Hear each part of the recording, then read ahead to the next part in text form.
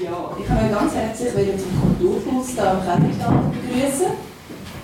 Ich weiss nicht, für die, die das erste Mal da sind, kurz zum Ablauf. Wir hier am Tisch, das Dritte, machen den Anfang vom Abend. Ganz kurz am Anfang noch Schweizerdeutsch für alle, okay? Ich kann gerne ungeniert Nein sagen. Das heisst, der Anfang ist so 20 bis 30 Minuten, wo wir hier das Dritte miteinander reden. Das soll also einen Anstoß geben für die grosse Diskussion nachher.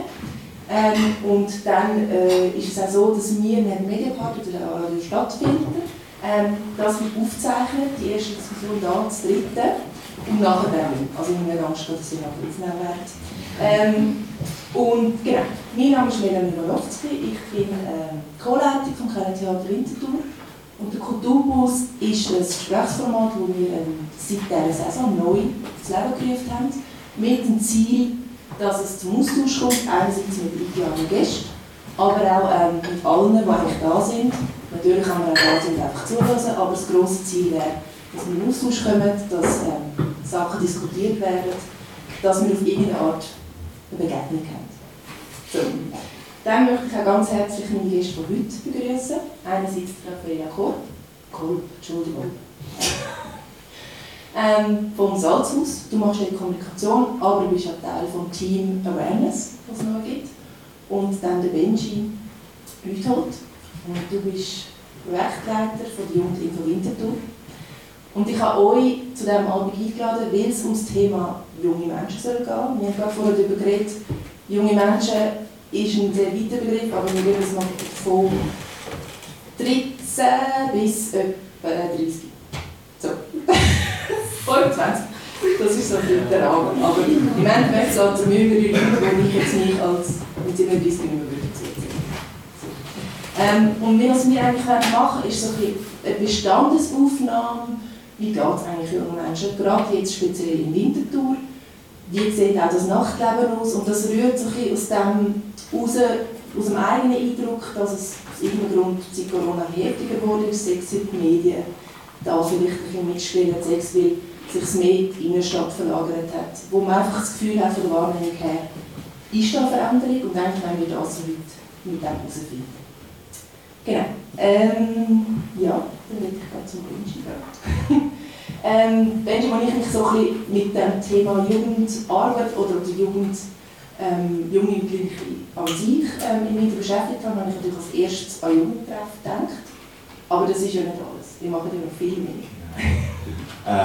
Ja, also Jugendtreff ist sicher ein grosser Teil, den die oft die Jugendarbeit im Winterthur macht. Das findet meistens in den Quartieren aussen statt, einfach dort auch, wo die Jugendlichen sind und sich vernetzen wollen. Und jetzt aber spezifisch bei dem, was ich mache, die Jugendinfo, das ist noch so ein spezielles Projekt. Wir bieten viel niederschwellige Beratung an, also man kann zu uns ins Büro kommen, wenn man jetzt gerade irgendwie ein Anliegen hat. Wir betreuen Sachgeldjobbörse, die für ganz Winterthur ist. Und sonst machen wir auch viel so medienpädagogische und Kulturvermittlungsprojekte. Das ist ganz der Fokus, den wir machen. Nebenbei machen wir so Kooperationen, grössere Forschungsprojekte, die wir mit der FNW haben, was um digitale Medien geht. Genau. Und heute habe ich in einer Doppelrolle da, weil bei uns im Büro bei der Jugendinfo ist auch die mobile Jugendarbeit. Die Mojavi, die machen wirklich auch noch viel so klassische Streetwork, also die sind am Abend unterwegs und gehen auf Jugendliche, auf Klicken zu. Sie haben aber wie von der Stadt her den Auftrag bekommen, dass sie so Aussenwachten eigentlich auch Angebote schaffen für Jugendliche. Genau, grundsätzlich kann man sagen, über die offene Jugendarbeit geht es vor allem darum, Raum zu schaffen für Jugendliche, dass sie dort irgendwie partizipieren, selber aktiv werden. Weniger jetzt auch so eine Bespassung, aber das vielleicht irgendwie immer meint. Natürlich, die meisten JugendarbeiterInnen können extrem gut töckeln, weil das macht man schon im Jugendtreff, aber es geht vor allem darum, Räume und Möglichkeiten zur Partizipation zu schaffen, dass sich die Jugendlichen selber explorieren können. Das heisst, viel also Aufklärung oder sich an die Hand nehmen, was es dann gibt, wie man also in der Freizeit oder. Genau, also das ist jetzt auch etwas, was wir von der Jugendinfo auch quasi machen. Also wir haben eine Infoseite, wo irgendwie draufsteht, hey, du kannst das machen in der Freizeit, irgendwie so eine Aufzählung, oder wenn jemand nicht weiss, wo die mit seiner Zeit, dass man dort irgendwie auch kann weitervermitteln kann. Wir haben natürlich auch Natur gegeben, hast in der offenen Jugendarbeit auch viel mit Jugendlichen zu tun, die jetzt nicht irgendwie einen sozioökonomisch höheren Status haben, weil die sind meistens relativ gut versorgt, so die ganzen Gimmick-Kids und so, die sind meistens ein bisschen überbespaßt, sage ich jetzt mal, mit irgendwie 17 Hobbys und so. Und durch das haben wir eher Leute, die aus einer niedrigeren sozioökonomischen Schicht kommen, die dann halt sehr froh drum sind, wenn sie auch ihre günstige Angebote haben, wo sie auch partizipieren können. Also das heisst, eigentlich ist so das Zielpublikum Jugendliche im öffentlichen Raum, so das eine, und das andere ist eigentlich Angebote schaffen, wo es neben Schule und neben Hobbys oder Vereine in dem Sinne gibt, nochmal mehr zu bieten. Ja, das trifft es ziemlich genau. Okay. Ja. Wir haben im Vorgespräch darüber geredet. Eigentlich ist es auch der Ort, wo man die Jugendlichen eigentlich eher antrifft, im öffentlichen Raum. Weil sonst ist es ja eben eher so eine Training, generationenmäßig würde ich sagen, ist es ja nicht so, dass man miteinander zu tun, außer man arbeitet natürlich mit Jugendlichen zusammen. Und was wir auch vorher besprochen haben, ist so ein bisschen die Frage von vorher war man im Quartier draussen gewesen, und jetzt, vielleicht auch eben wegen der Wahrnehmung, die wir gerade haben, tut sich so ein bisschen mehr in die Innenstadt oder vielleicht gerade am Bahnhof oder so ein bisschen. Ja, das ist auch eine Entwicklung, die wir beobachten können. Ja. Also klar, die ganzen Quartiertreffen sind immer noch mega wichtig, gerade unter der Woche, man macht irgendwie zweimal umgehen und es ist ein Jugendtreff und so. Aber gerade jetzt sind wir so am Wochenende, muss man sagen, die Mobilität auch wahnsinnig zugenommen. Also da ist es jetzt irgendwie egal, ob jetzt von Wilflingen oder von der Steig oder von wo auch her du kommst, du gehst in die Stadt, weil hier läuft etwas. Also so geht es ja uns auch, nicht mehr ganz jung auch so, wir sind jetzt auch alle da in der Altstadt. Das ist etwas, und natürlich auch noch wie so mit den digitalen und sozialen Medien, es ist viel flexibler geworden. Du kannst natürlich viel schneller auch deinen Kunden schreiben, hey, wir sind jetzt da auf der Stege und können doch auch noch, es ist irgendwie dort etwas und so. Und von dem her, es gibt schon eine Verlagerung gegen Richtung Innenstadt, vor allem an den Wochenenden. Das ist sehr fest wahrnehmbar. Hat man auch vor allem während der Corona-Zeit mega fest gemerkt. Also vielleicht haben wir noch auch irgendwie so die Artikel im Kopf vom Landbot, dass mit den Anwohnerinnen von der Steinberggasse ziemlich das Loch geht, weil auch ganz weit dort war. Und das hat sicher auch mit dem zu tun gehabt, aber die ganzen Jugendtreffs, die müssen zumachen während Corona, oder es sind einfach auch für uns wie auch für Kulturbetriebe sind es starke Auflagen gewesen, und dann haben sie sich eher in den öffentlichen Raum bewegt, und das birgt natürlich auch automatisches Konfliktpotenzial. Oder? Es geht nicht mehr um Raumnutzung, wer darf jetzt den Raum nutzen, wer hat Anrecht auf das, und dann kommen halt Konflikte automatisch mit sich. Was von den Medien auch oft gerne benutzt wird, ist das Wort Problemquartier. Gibt es das noch, oder ist das einfach jetzt alles auf die also ich habe das Gefühl, es gibt jetzt nicht mehr so das Schlimme. Also, ja, ich glaube, das Gutstück und das Zentrum Dös sind damit wieder so ein bisschen rehabilitiert. Ja.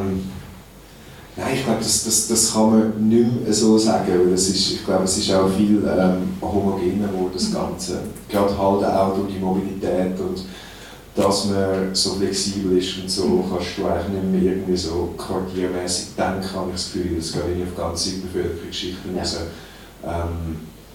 Vielleicht eher so aus unserer Warte muss es gibt vielleicht Quartiere, die jetzt eher so ein bisschen unterversorgt sind, was Angebot von der offenen Jugendarbeit gibt. Aber wenn es nicht mehr Quartiere gibt, zum Jugendtreffen, dann auch noch personell und ressourcentechnisch, wenn ich zweimal am Abend auftun kann und du merkst eigentlich, okay, die Jugendlichen brauchen eigentlich viel mehr. Das sind jetzt so aus meiner Perspektive als Jugendarbeitender eher so ein Problemquartiere. Und du beschäftigst dich, oder du schaffst für und mit Jugendlichen, du hast einen Hintergrund als Sozialarbeiter. Was sind so die Themen, wo du mitbekommst, die Jugendliche beschäftigen oder dich sogar an dich herangetragen werden? Du hast mal erzählt, es hat sogar eine Umfrage gegeben, die ihr ins Leben gerufen haben und gemacht haben. Also, eben, wenn man so zu der Frage zurückkommt, wie geht es eigentlich den Jugendlichen zur Zeit? Also ich glaube, Dauerbrenner seit 1968 sind wirklich auch Räume, dass man irgendwie Räume hat, wo man kann sein und ausprobieren und so. Das hat sich nicht geändert. Jetzt spezifisch vielleicht auf die letzten 3 Jahre bezogen zur Corona-Pandemie hast du natürlich schon auch gemerkt, dass dort wieder neue Reibungsflächen und Konfliktherde aufgekommen sind. Also wir haben auch ganz lange gemerkt, dass es auch schwierig war, wieder Treffen überhaupt fühlen mit Jugendlichen. Du hast wirklich 2 Jahre verloren. Sie waren nicht dort drin. Du hast keine Beziehung zu denen gehabt. Einhergehend mit dem, gerade jetzt irgendwie so das Alter, so 14 bis 16, war auch relativ heavy gewesen, weil irgendwie musst du ja gleich, hat die Gesellschaft nicht die Erwartung an dich, hey, du musst jetzt in die Schnuppern, du musst für Ausbildung schauen, das ist alles wahnsinnig kompliziert worden. Es sind sehr viele auch so außerschulische Aktivitäten sind auch zusammengebrochen. Und dort habe ich schon auch gemerkt, oder, es ist eine gewisse Zukunftsangst einfach rum. Man hat auch gesehen, oder so, psychische Erkrankungen, das ist auch mega durch die Decke, oder? Da ist ja die IPW auch mega Struggles und genug Platz und alles zur Verfügung stellen. Das sind so die Themen, die wir bekommen. Wo ich jetzt auch persönlich die Beratung mitbekomme, oder kommt es meistens irgendwie so um den Anschluss, hey, ich müsste jetzt mal langsam in die Berufswelt rein und so. Und das ist verstärkt worden durch Corona, weil sie auch die Möglichkeiten nicht hatten. Es ist ja nach 2 Jahren ist Stillstand und ich überlege mir dann immer so, okay, mir hat es jetzt doch auch mit 32 Jahren nicht so gut die ganze Zeit. 14-, 15-jährige Menschen haben doch noch meistens ein bisschen jüngere Resilienz und ich glaube, das ist schon, wenn ich mich versuche, das hineinzuversetzen, schwierig. Aber wenn ich so überlege, so, hey, shit, mit 15 bin ich in 2 Jahren lang nicht an Konzert gehen, also ich wäre untergegangen. Du hast angesprochen, es geht auch viel um Räume, es geht um freie Räume, es geht auch um Räume, wo Menschen zusammenkommen können. Das ist so ein bisschen der Übergang zu dir, Raffaela, wo eben, wenn man dann so vom Jugendtreff, wenn man das Alter von der Jugendtreff kommt, dann ins Salzhaus, zum Minibring. Aber eben, es ist ja auch im Endeffekt, ihr macht Partys, ihr macht Konzerte, aber ihr macht auch wirklich Partys, die teilweise sehr viele, du hast eine Zahl mal gesagt, 700 sogar, unterschiedlichste Leute zusammenkommen. Dort gibt es auch Reibung, nehme ich an, dort gibt es auch wahrscheinlich Hürden, was ist so der Alltag im Nachtleben, wo ja, erzähl einfach mal. Also ja, ich glaube, Salzhaus bezogen man wahrscheinlich unterscheiden, weil Salzhaus einen relativ kulturellen breiten Spagat macht zwischen Kleinkunst, sehr nischigen Konzerten bis zu mega kommerziellen Partys, wo bis zu 900 Leute im Salzhaus auf einem Haufen sind. Und natürlich, da geht es um Spass und Zusammenkommen, aber alle wollen irgendwie tanzen und Freude haben und es fließt Alkohol und vielleicht sind auch noch andere Substanzen im Spiel. Und das ist eigentlich etwas Schönes und das soll etwas Schönes sein, aber ja, gerade wenn so viele Leute aufs Mal zusammenkommen aus mega vielen verschiedenen Orten, dann ist der Spass für gewisse Menschen auch ziemlich schnell vorbei oder kann ziemlich schnell vorbei sein. Gerade Menschen, die irgendeiner Form von Diskriminierung betroffen sind, erleben auch sehr oft Grenzüberschreitungen im Ausgang. Und ja, dann wissen wir und das soll man machen. Also es geht sich ja eben um den Umgang zwischen den Menschen oder wie, also einfach grundsätzlich die Frage, wie wollen wir miteinander umgehen oder jetzt ihr speziell auch als Haus. Habt euch ja eigentlich auch eine Haltung zugesetzt, aber ihr habt euch überlegt, dass man das nach außen auch so sieht. Und es gibt jetzt neu, muss mich korrigieren, ich weiß es gerade nicht mehr, das Awareness-Konzept genau. Gibt es seit September. Wir sind aber seit über einem Jahr sind wir recht intensiv daran arbeiten. Das heißt, es gibt ein Team, das sich jetzt gezielt eigentlich mit der Frage von Awareness und mit der Achtsamkeit auseinandersetzt. Was ist konkret, also wo dürft ihr einschreiten oder was bietet ihr konkret jetzt bei einer Party oder so, einem Konzert? Also vielleicht muss man anfangen damit, dass Awareness bedeutet, ein Bewusstsein für so die eigene soziale Positionierung in der Gesellschaft und was es auch für Auswirkungen hat auf andere Menschen und vor allem im Umgang mit anderen Menschen. Und das Bewusstsein, dass eben die Grenzverletzungen wie auch sexualisierte Gewalt, Diskriminierung auch innerhalb von der Salzhaus keinen Halt machen. Und andererseits geht es eben um den achtsamen Umgang miteinander, dass man Grenzen erkennt, dass man sich bewusst ist, dass jeder Mensch seine eigenen Grenzen hat und dass man im Umgang miteinander auf die achtet. Genau. Und so setzt sich das auch zusammen, das Awareness-Konzept. Es geht einerseits um Prävention, im Sinne von eben, wir wollen darauf aufmerksam machen, hey, alle Menschen haben ihre eigenen Grenzen. Menschen, die eben von Diskriminierung betroffen sind, erleben viele Grenzverletzungen. Und dass man sich dem bewusst sein muss im Umgang miteinander. Und eben andererseits haben wir aktive Unterstützungsleistungen von Menschen, die trotzdem eine Art von Grenzverletzung erleben. Und das sieht so aus, dass wir eigentlich unser ganzes Team geschult haben. Wir haben einen großen Workshop gemacht letzten Sommer, wo wir eben über Formen von Diskriminierung geschwätzt haben. Wir haben über sexualisierte Gewalt geschwätzt und vor allem auch wie sieht der Umgang mit betroffenen Personen aus. Also was sind die wichtigen Punkte im Umgang mit betroffenen Personen, dass die Situation, die sie gerade erlebt haben, die schlimm war für sie, nicht nur schlimmer wird. Genau. Und das ist eigentlich spannend, weil es geht, ich glaube, wenn man dann so Awareness gehört hat, hat man zuerst das Gefühl, es geht um die konkrete Situation, wo wir etwas beobachten und dann schreitet er rein. Aber es ist ja viel mehr, es ist mehr so, es ist etwas passiert und man kann eigentlich nachher mit dem auch zu euch kommen. Und dann schaut man eigentlich, was kann man dieser Person bieten, sei es Raum oder Klärung oder es braucht vielleicht noch Hinweise, dann kann man sich melden. Hey, ja, also das machen wir natürlich nicht erst, seit wir das Awareness-Konzept haben, logischerweise. Was wir irgendwie einschränken, die Situationen, die wir beobachten, das haben wir schon lange. Ich glaube, wir haben wie angefangen, auch noch mit Nuancen zu arbeiten. Also im Sinne von, wenn du natürlich siehst, dass eine Situation eskaliert, dann schreibst du natürlich ein. Was wir aber irgendwie auch wollen, ist so ein bisschen auch Aufklärung schaffen, im Sinne von, was bedeutet eigentlich eine Grenzverletzung.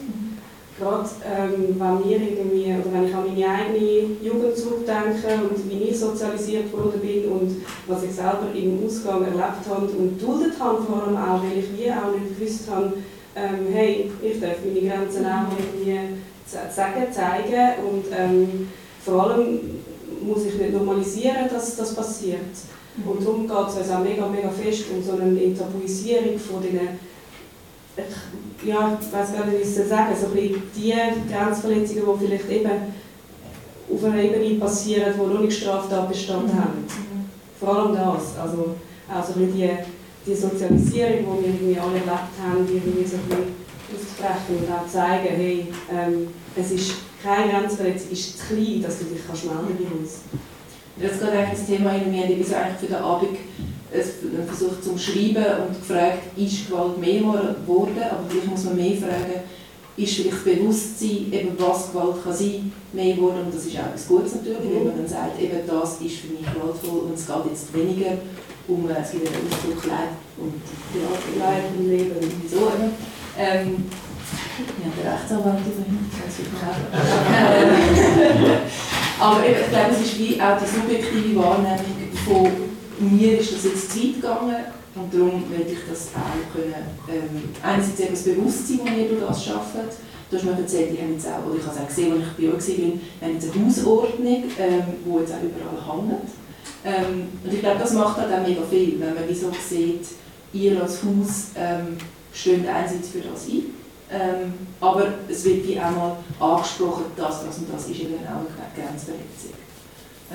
Hat es da Reaktionen gegeben, wenn jetzt so öffentlich dort ist, die Hausordnung zum Beispiel, oder wenn ihr jetzt auch auf der Webseite so auftretet, habt ihr auch zum Backlash bekommen, oder ist es irgendwie... Hey, Backlash, nein. Von den Gästen jetzt auch nicht? Nein, also wir haben viel positives Feedback bekommen und ich glaube aber auch fest, dass es noch Zeit braucht und dass auch verstanden wird, was bedeutet das, was machen wir mit dem, was wollen wir überhaupt bezwecken mit dem, und also zurück zu dem Thema Gewalt kommen, also rein statistisch gesehen, wenn es eben um Leib-Leben-Thematiken geht, hat das nicht zugenommen. Die Statistik gesehen letzte Dienstag. Das ist vor Corona ist ziemlich genau gleich geblieben und es ist massiv viel weniger wie vor 10 Jahren. Und wenn ich jetzt irgendwie das Konzept eingeführt habe, haben wir natürlich das Gefühl, es passiert mehr, was natürlich nicht der Fall ist. Wir können jetzt einfach mehr mit über. Und das soll ja auch so ein bisschen, das ist auch irgendwie das Konzept, dass wir wissen, was passiert bei uns und dass wir irgendwie darauf reagieren. Also, und es geht nicht um eben auch Sachen wie, hey, wie sieht unser Haus aus? Haben wir irgendwie eine Ecke irgendwo, wo immer wieder etwas passiert? Sollen wir über den ausleuchten?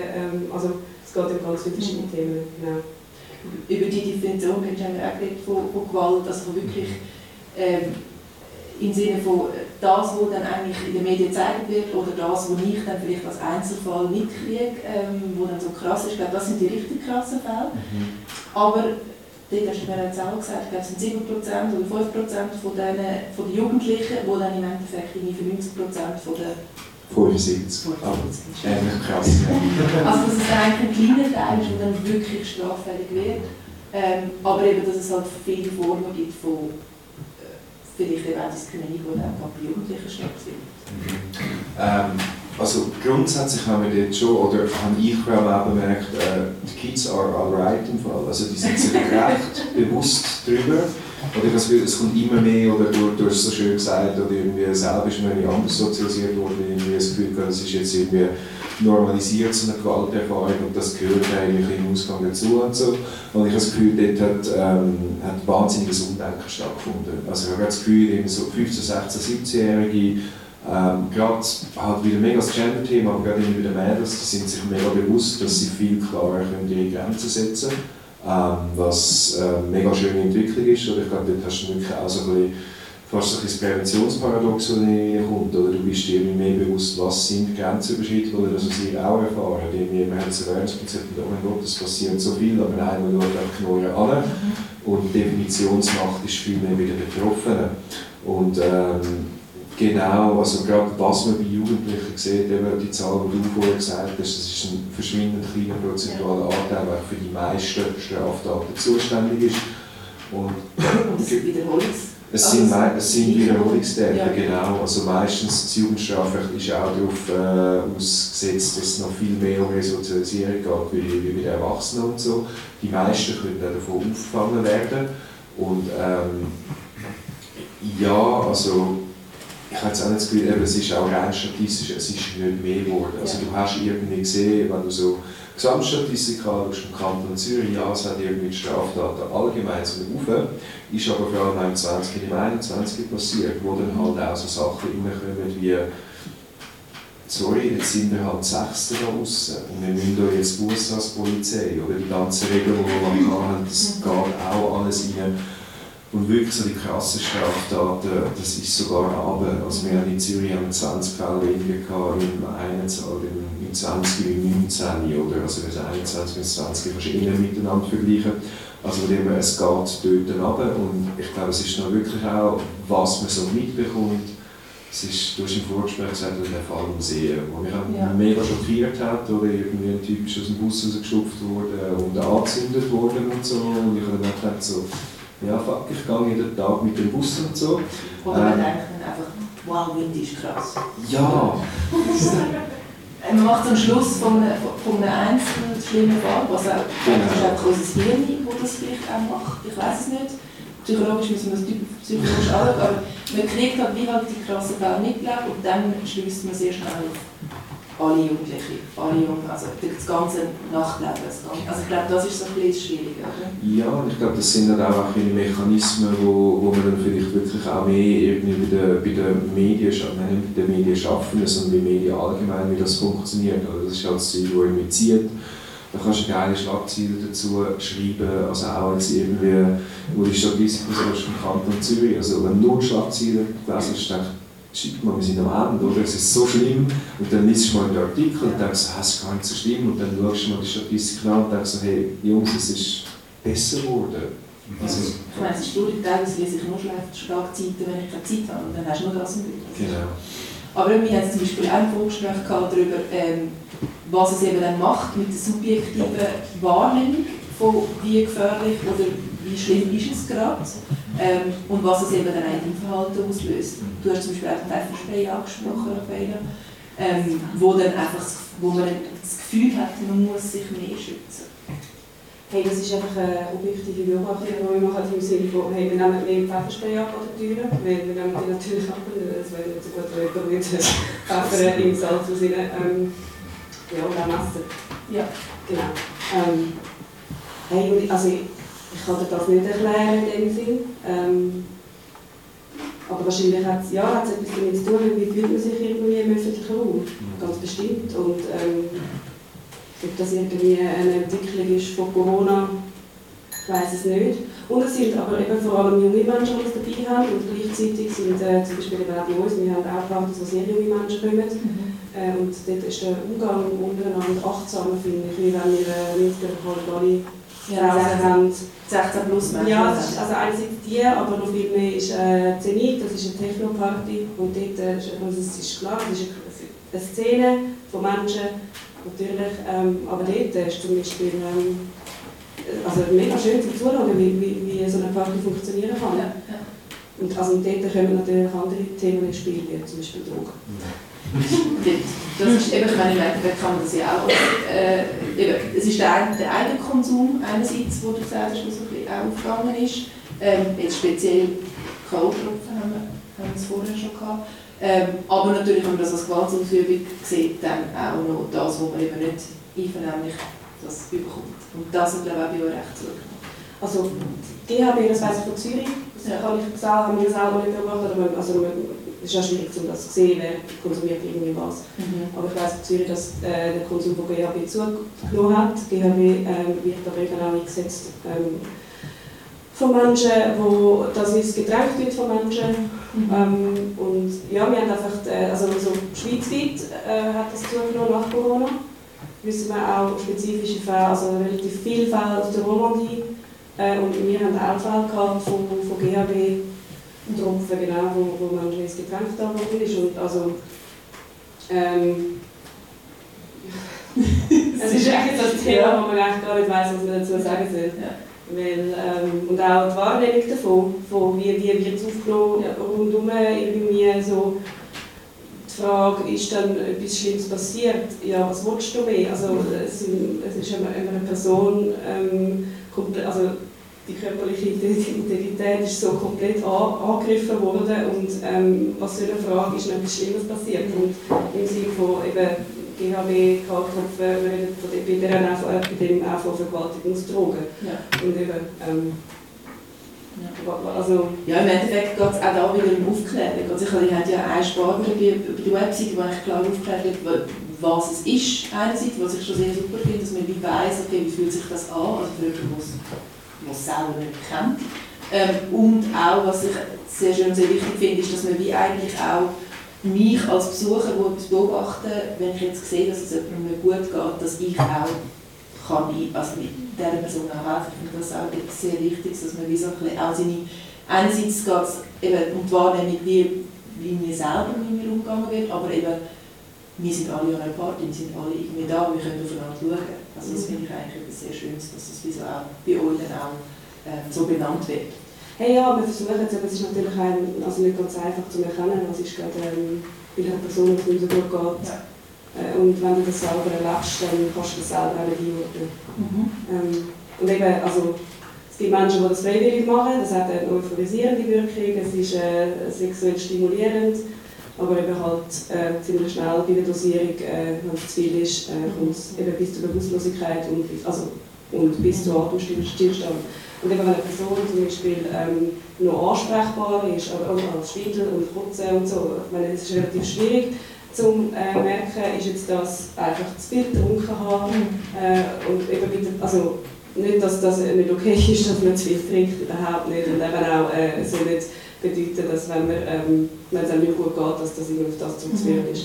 Sondern auch eben für uns als Club ist es zum Teil schwierig zu erkennen.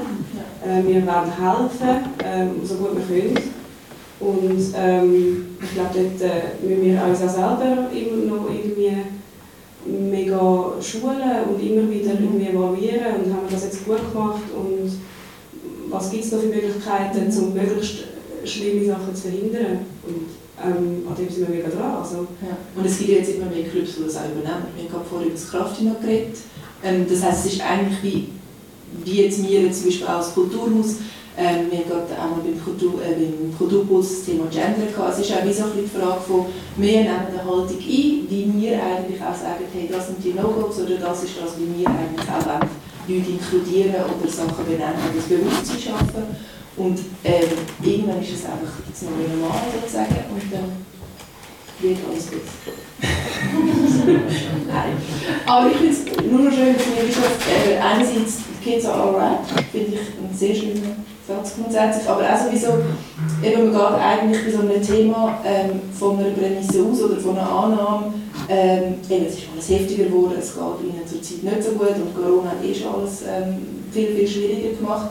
Aber ich finde es eigentlich schön, dass ich bei beiden unserem Vorgespräch eigentlich wie gemerkt habe, eben, abgesehen jetzt von dem Fall von Kolb, der leider zugenommen hat, aber ja, dass es grundsätzlich so ist, dass es eben nicht so ist, dass es heftig geworden ist und es nicht so ist, dass es aus irgendeinem Grund, also das Nachtleben war schon immer das Nachtleben gewesen und Jugendliche sind schon immer Jugendliche.